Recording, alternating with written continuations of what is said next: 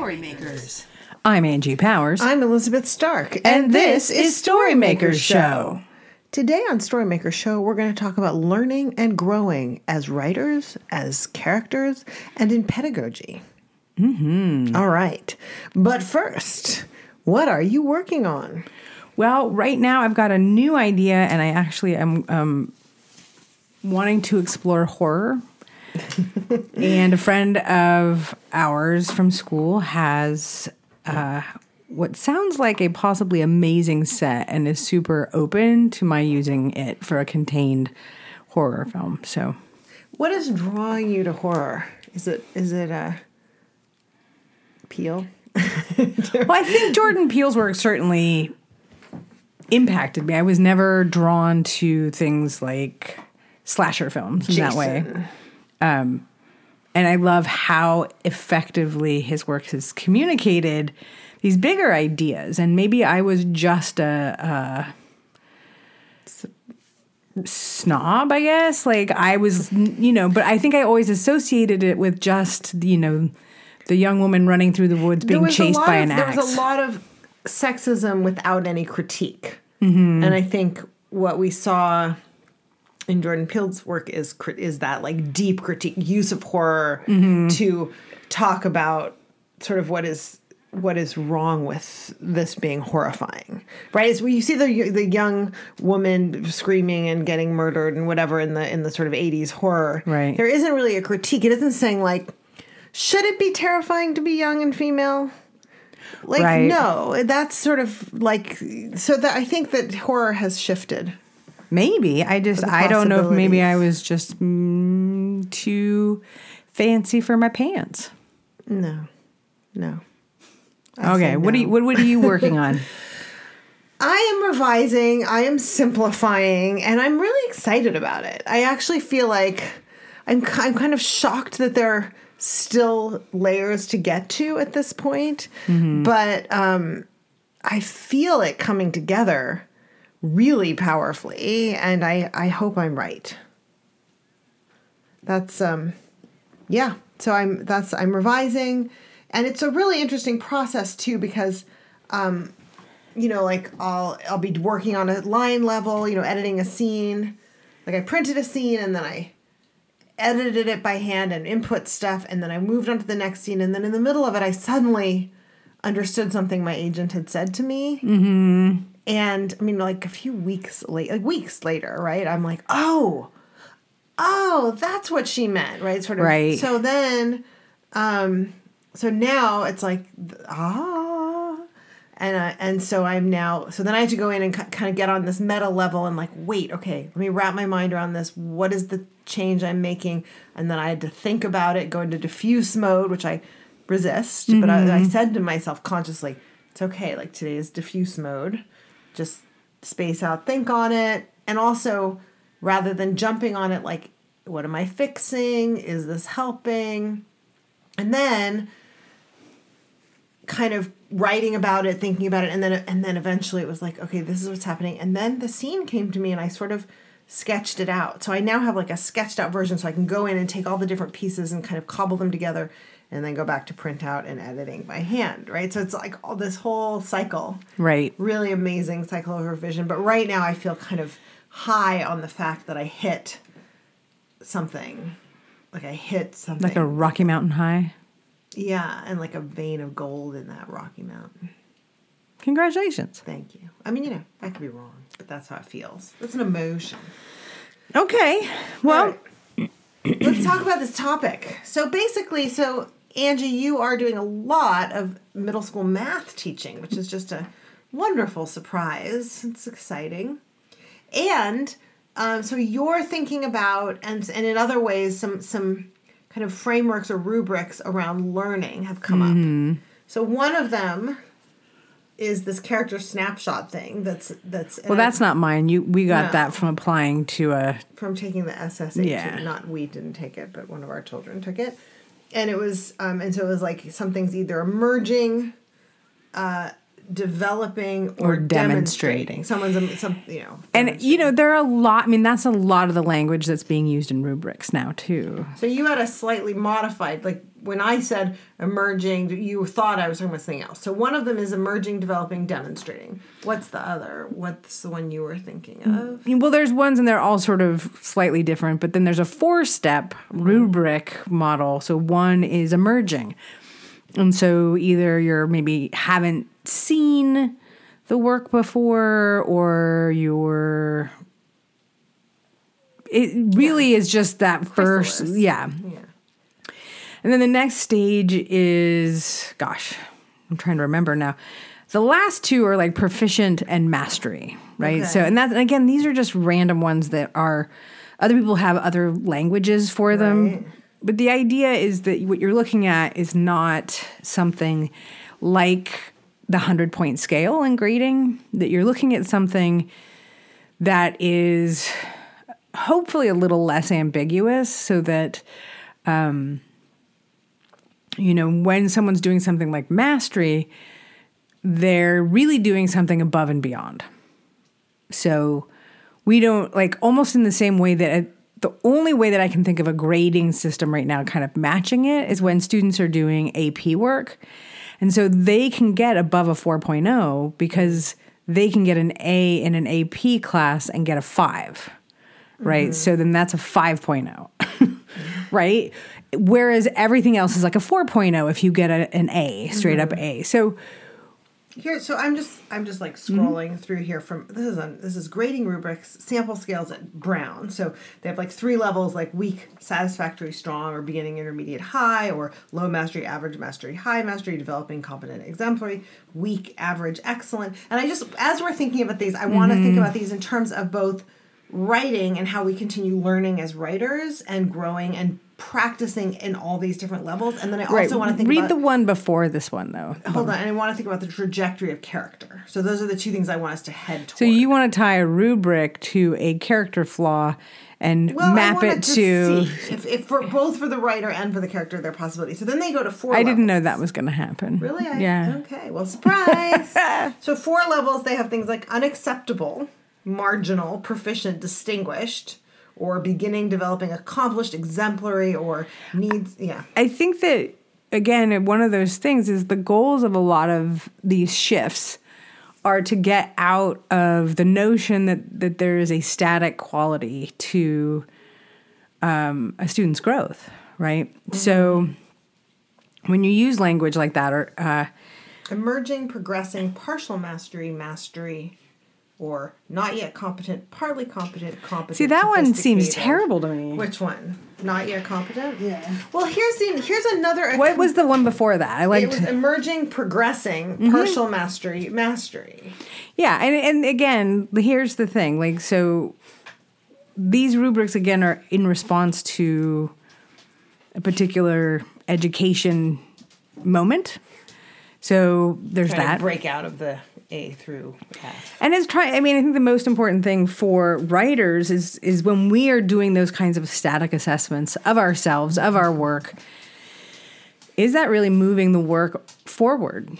So, well, okay, here's the thing. So one more thing, which is the thing of there's unconscious incompetence, conscious incompetence, conscious competence, and then unconscious competence, right? Yes. So I love that arc a lot. So I just wanted to bring that last one into these rubrics. Because I think, if you want to tie it back to story, I think that the story ends before unconscious competence. Because that's a little boring. Yes. Well, so I want to do 2 things, right? So the first is about the writing, and you talked about learning and growing. And I think that as creative people, one, I think we're drawn to not just being in unconscious competence. I actually think, and what I love about, the people I draw. By the way, that weird heavy breathing isn't me. It's Bandit. He's our 3rd, isn't he? He is. He's a character in this podcast. Anyway, so I think that that the creative folks that I love working with, who come to me as students, are often have a lot of competence in some other area, and then they're coming and they're willing to be beginners or even or intermediate, but they're willing to leave unconscious competence and move back towards incompetence because, and not to say they're incompetent because they're. It's better than incontinent, right? But the thing is, I think, what I guess I want to encourage us all is to spend part of our creative time in the areas where we are emerging or not yet proficient. Those are the most fun. Right? They're the most fun, and it's part of being alive, being individuating. I remember Penny Arcade, who was a Warhol. Yeah. She is still Penny Arcade. She was a Warhol person. And she talked, and she came to Pratt when I was there, and she talked about how most people stop individuating, or she had some other word for it, but like at 25, but that it's that thing of just kind of constantly being willing to be on your edge and willing to be learning and willing to be growing, and how important that is to sort of being truly alive. Agreed. Yeah. So, but I think it's very scary. I think it's the reason people resist writing because you're actually you're asking yourself to do things you don't yet know how to do. I think it's sort of funny because I am sort of the quintessential dilettante. In a good way. And I think that there are categories of things. Of what kind of things? Well, I mean, categories of activity where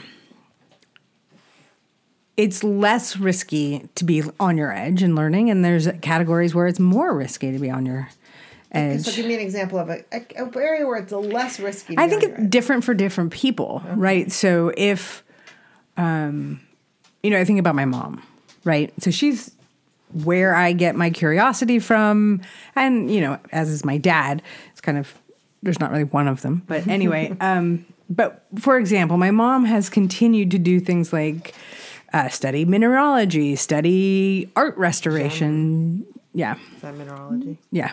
Okay.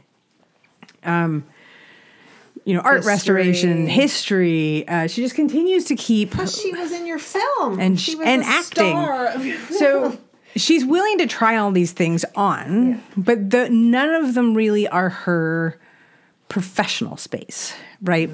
And so I think, and again, she's, was an accountant, like the chief financial officer for a company. So to then say, and imagine being on your creative edge in accounting. I think we don't want that. We really. But what's interesting is she actually went back to school and did that sort of. No, absolutely. So, she did. I did. It a lot of risks to get there. I bet there was a whole period where she really was taking risks to get there. And all the way through. She took on giant projects, but the joke was about accounting. So we moved on past that. So I think, but just to say that there are certain places where people are more comfortable taking risks. I think that's just true for everybody. What are the things you do when you're faced with a risk to encourage yourself? Or dare yourself, or push yourself, to take a risk beyond what maybe is comfortable. That's tough. I mean, there's certain things where sitting in an auditorium for the first time and watching my film, really big, made me both terrified and happy at the same time. Actually, public display is often really challenging. Like for me, it's really challenging. I think it's true for everybody. I'm not saying I'm unique in that. But I think that, I don't know. Sometimes you just have to create situations where you can't get out of it. Right? Like, that's the thing you're supposed to do. Right? Mm-hmm. So then you create a situation where it's going to happen. But in a way that you can't really get out of it, and that you will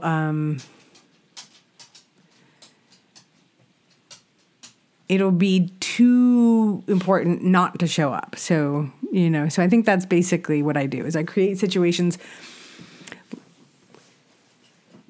like the screening. Which we now have a date for, which is Thursday, April 23rd. And we will soon have a link, and soon you'll be able to buy advance tickets at the Rialto Cinemas, which is actually at Rialto Cinemas. Cinemas, which also has an IPA on tap right now by Barrel Brothers, it's Rialto Real. We just saw Just Mercy there today. Yes. We love our Rialto. We do, and that was a wonderful film. It was very powerful, and we just cried pretty much from beginning to end. Basically. So, yeah.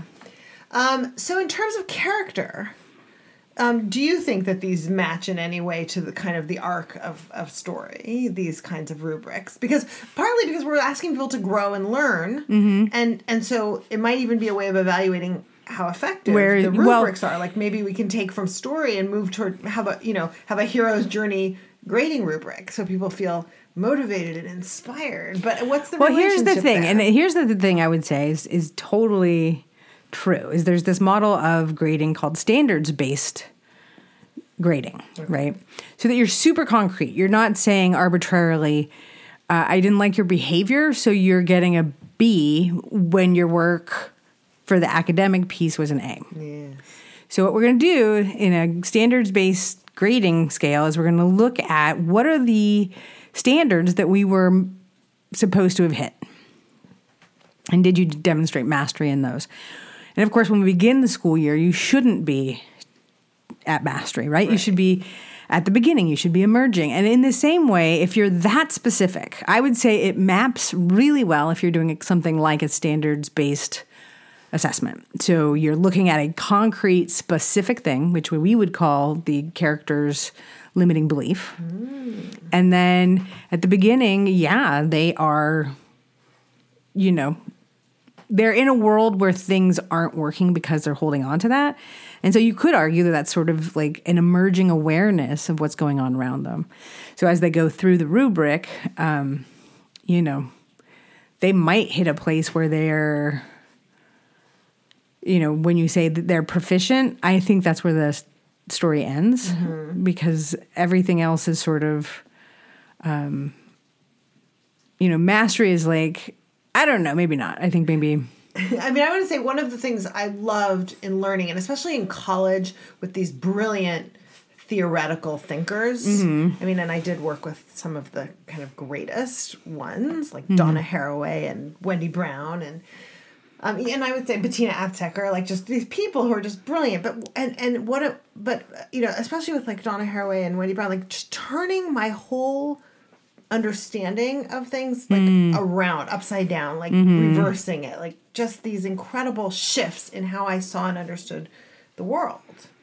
And I think that's something I love about story, right? I mean, Rebecca by Daphne du Maurier is actually about the picture that you're using to see the world is all wrong, and therefore, like you're adding things up in a way that is giving you a false picture, right?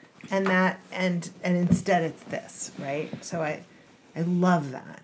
And the Ira Glass said that all of the This American Lives, they all have a different theme, right? But that really the theme for every one of them is, I thought this would happen, and instead this happened, right? And that's sort of story, right? But it's also learning, in a way.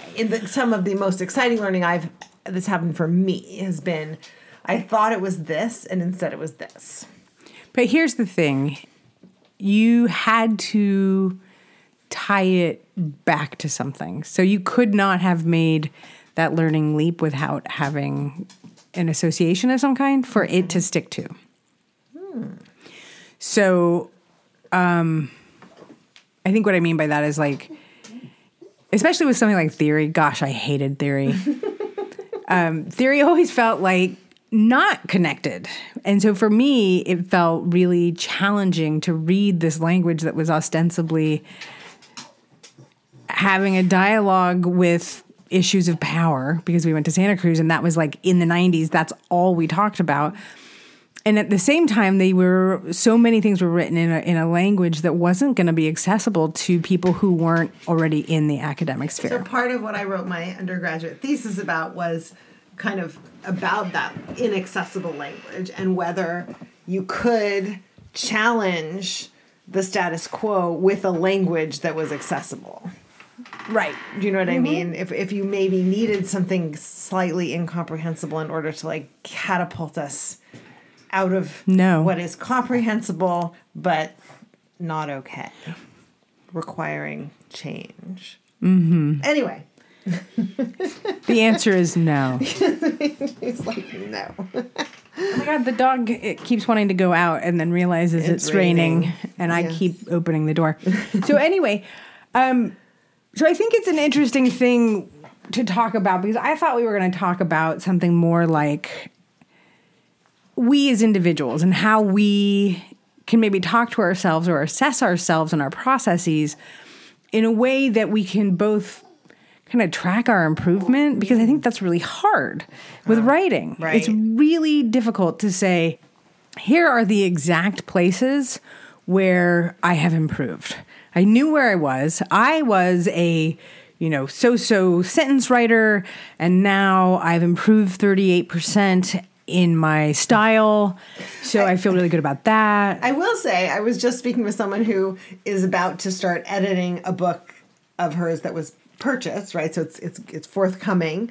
And she was saying, I'm such a better writer than I was when I wrote that book, right? So looking back, so that's a place where sometimes when you're about to go public and you're always a better writer than you were when you wrote the thing that's coming out like 2 years later, you know what I mean? And so, or 5 or 10 years later, depending. And so, I think that is a place where people go, oh, wait, I've really gotten better, but maybe not specifically how. But being in the classroom, one of the things you're doing as a teacher is you're not, it sounds, oh, you're teaching children. That's what you're doing. You're teaching people.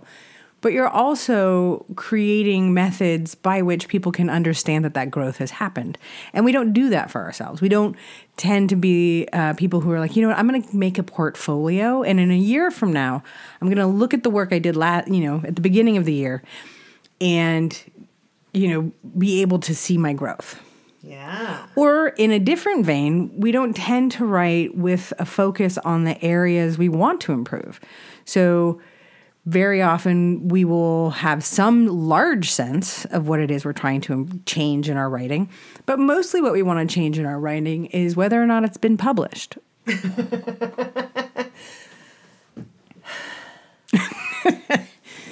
Maybe. I mean, I feel like, though, underneath all of that is this desire to have this certain kind of impact on the reader. And in my own reading, it's my experience as a reader, which is frequent, right, that causes me to want to write because I want to be able to do that. That's so I don't know. Do you think I'm too cynical? Yeah, I do. All right. So is there anything else you wanted to say? Because I feel like I brought up the topic and you were like, and you had all these things to say. I said, wait for the podcast. Do you remember what you got all excited about? I think I was primarily interested in the idea of having that kind of focus and using a rubric model. I mean, honestly, if you use a 4-step rubric and you have a really clear flaw that you're exploring, you could be easily enough, Act 1, how does this look? What does it look like to be in a state of emerging? Well, here's Right. one of, let's each throw it out. Like mine clearly right now, and I think even this will be true for the next thing, is simplification. Right? And we talked last episode about, I can never remember the language of it, but that Matt Bird question about, is your plot simple enough that it gives room for your character? It's not quite how he says it. But, I mean, the fact that I can't remember it is probably a deep, You don't think it sign. would lacked a pithiness that is... No, because I remember maybe, but there's so many things I remember, and it's just I think of it slightly different than it is. So in any case, you can go back to the last week and remember it for me. But so for me, as even this response indicates, I just am very complicated. Everything has multiple sides. I mean, right? Okay, so how does that relate back to the... So I am not proficient in the kind of streamlined simplicity of story that allows you to go deep rather than wide. So if you were going to write a story about a novelist wrestling her novel to the ground and she were emerging in her simplification. What does emerging look like? I don't know. What does emerging look like? Now, do you mean like in a dynamic, imagistic way that would make for a good story? Or do you mean, like, what does that question actually mean? Well, for me, the thing that I felt excited about was when we talked about it as sort of pairing it with a story, or actually specifically pairing it with a story, having it be sort of a contained brainstorming box. So you know how Blake Snyder has the rubric. Yeah. So you know how Blake Snyder has his, 6 things that need fixing, right? Right. So if you were to say, that works for me or doesn't work for me, this rubric is actually great because it gives you the opportunity to then do kind of like a developmental brainstorm that is, if this person is struggling with this problem, what does it look like when they're just learning to understand that they have a problem? Right, you're like still sounding it out. Yes. And then what would be mastery? What would that look like? And you can actually, when you think about literally what does that look like, you can start generating scenarios and scenes. Well, okay, what it means is if a person doesn't have a fear of intimacy, let's say that was like the problem they were overcoming. If a person doesn't have a fear of intimacy, mastery of that would look like, and you could just say, well, they'd be able to... if they no longer had a fear of intimacy.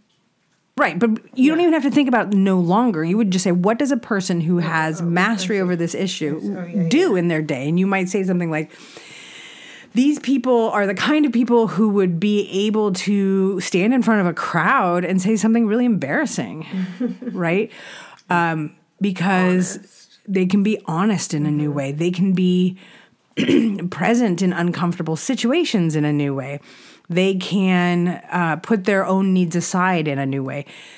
So then you start generating all of these ideas based on what mastering this particular limiting belief might look like.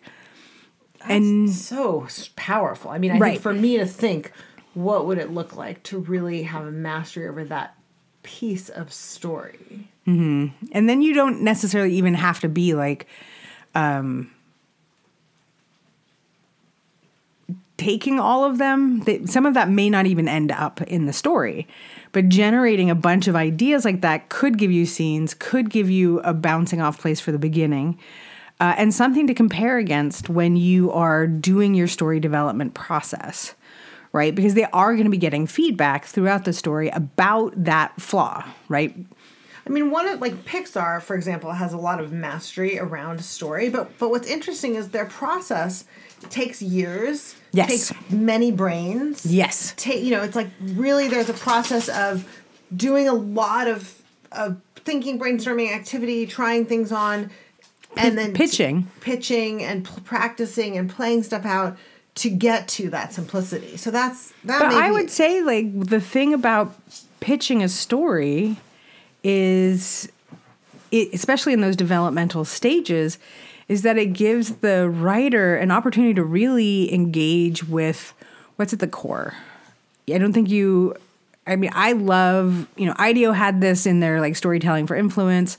You see it in Pixar. You see it in a lot of different places where people are like, let's do iterations of this story in the lightest possible way. Meaning, I don't have to generate 600 hours of animation to find out that the story blows. Right. So, yeah. So I guess for me, what's encouraging about that is there is a process for everything. That part of mastery might be building a process rather than skipping over a process. I think what I want to do coming out of this, I have no idea how to go about it, so maybe next week we can discuss it. Okay, great. Masterminds groups for artists.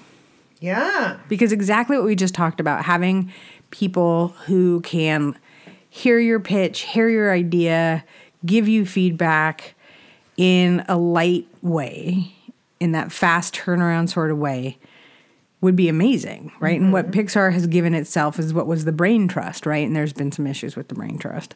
But it was a group of people who had some set ideas about story, but also have people coming in.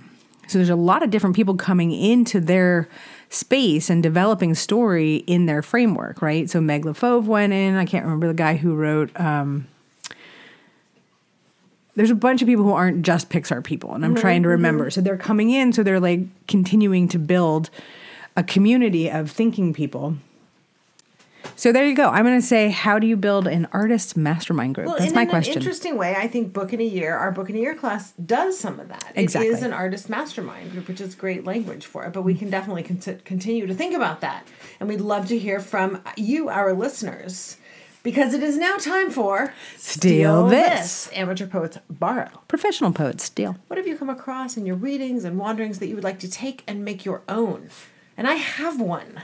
Woohoo! This happened in my reading this morning, and I thought, I want to talk about this. So I'm reading Paul Takes the Form of a Mortal Girl, and there's a section that is written as a sort of comic book script, right? So it says panel 1, and then there's a description, and here's the dialogue, and so it gives kind of a little, like, here's kind of what the picture would be, and maybe this, and A textual storyboard. yeah. Which is a script, right? And it's because it's directive. It's like this, it should be like this and this and this. It's got this kind of authority to it. The work has already been done of knowing what's going to be there, and then the script is a document that describes it. It's not a document that discovers it. Now the story may have discovery in it, but the script is an authoritative document that's helping an artist know how to create this image from the writer's mind. The book itself has a similar authority. So it's got an element of magical realism to it, but it's so authoritative that I actually keep having this conversation that I find to, again, and we've talked about this on the podcast somewhat to my chagrin, that I have that little Terry Gross, like, is this autobiographical thing? And this, is so clearly, like, of course it could be, but it's also totally magical realism. So there's many ways in which it couldn't be, and it's irrelevant. It's a stupid question, and all of those things. But the compliment in it is the writing feels like it's describing what happened, not imagining it in the moment. So it's not shakily like trying to learn how to ride a bike. It's like watching that kind of, right? It's watching mastery in a way. And the script reminded me of that. And so it kind of helped me articulate the difference between an exploratory draft and a kind of authoritative, like, I'm telling you stories, trust me, to quote Jeanette Winterson, right? I'm telling you stories, trust me. And that's what I want to steal. That sounds fantastic. It pleased me. Andrea Lawler is the author. It'll be in the show notes. It will. I have a feeling. Yes. Yes. Well, I have come to the realization that some of the things, I've loved different kinds of books over the course of my life. I am kind of bored with a whole bunch of books, different kinds of books. But I actually have been really enjoying some of the books my kids are into. So Manga. Well, not the manga so much, but the, Leo's been re-listening. We do a lot of audiobooks, and he's been re-listening to the Sherlock Holmes set. The Stephen Fry. Stephen Fry. Fry. It'll be in the show notes. And, there's a way in which, even though it's from the 19th century in England, there's a way in which it's kind of straightforward. Here's Holmes, and he's doing his thing, and I think that sometimes, and this is about my own fixed mindset, I think I get so hung up in style when I'm writing, like an adult novel. And there's a way in which there's something really liberating about the sort of clean language of YA novels. And they can be hugely powerful and effective. And so, I think the thing I sort of want to take is that accessibility, which we talked about earlier, but I think it is a value of mine. Yeah. And it doesn't mean that I can't go on forays into bizarro language, but so that's what I'm stealing this week. I love it. Okay, until next week. Power on.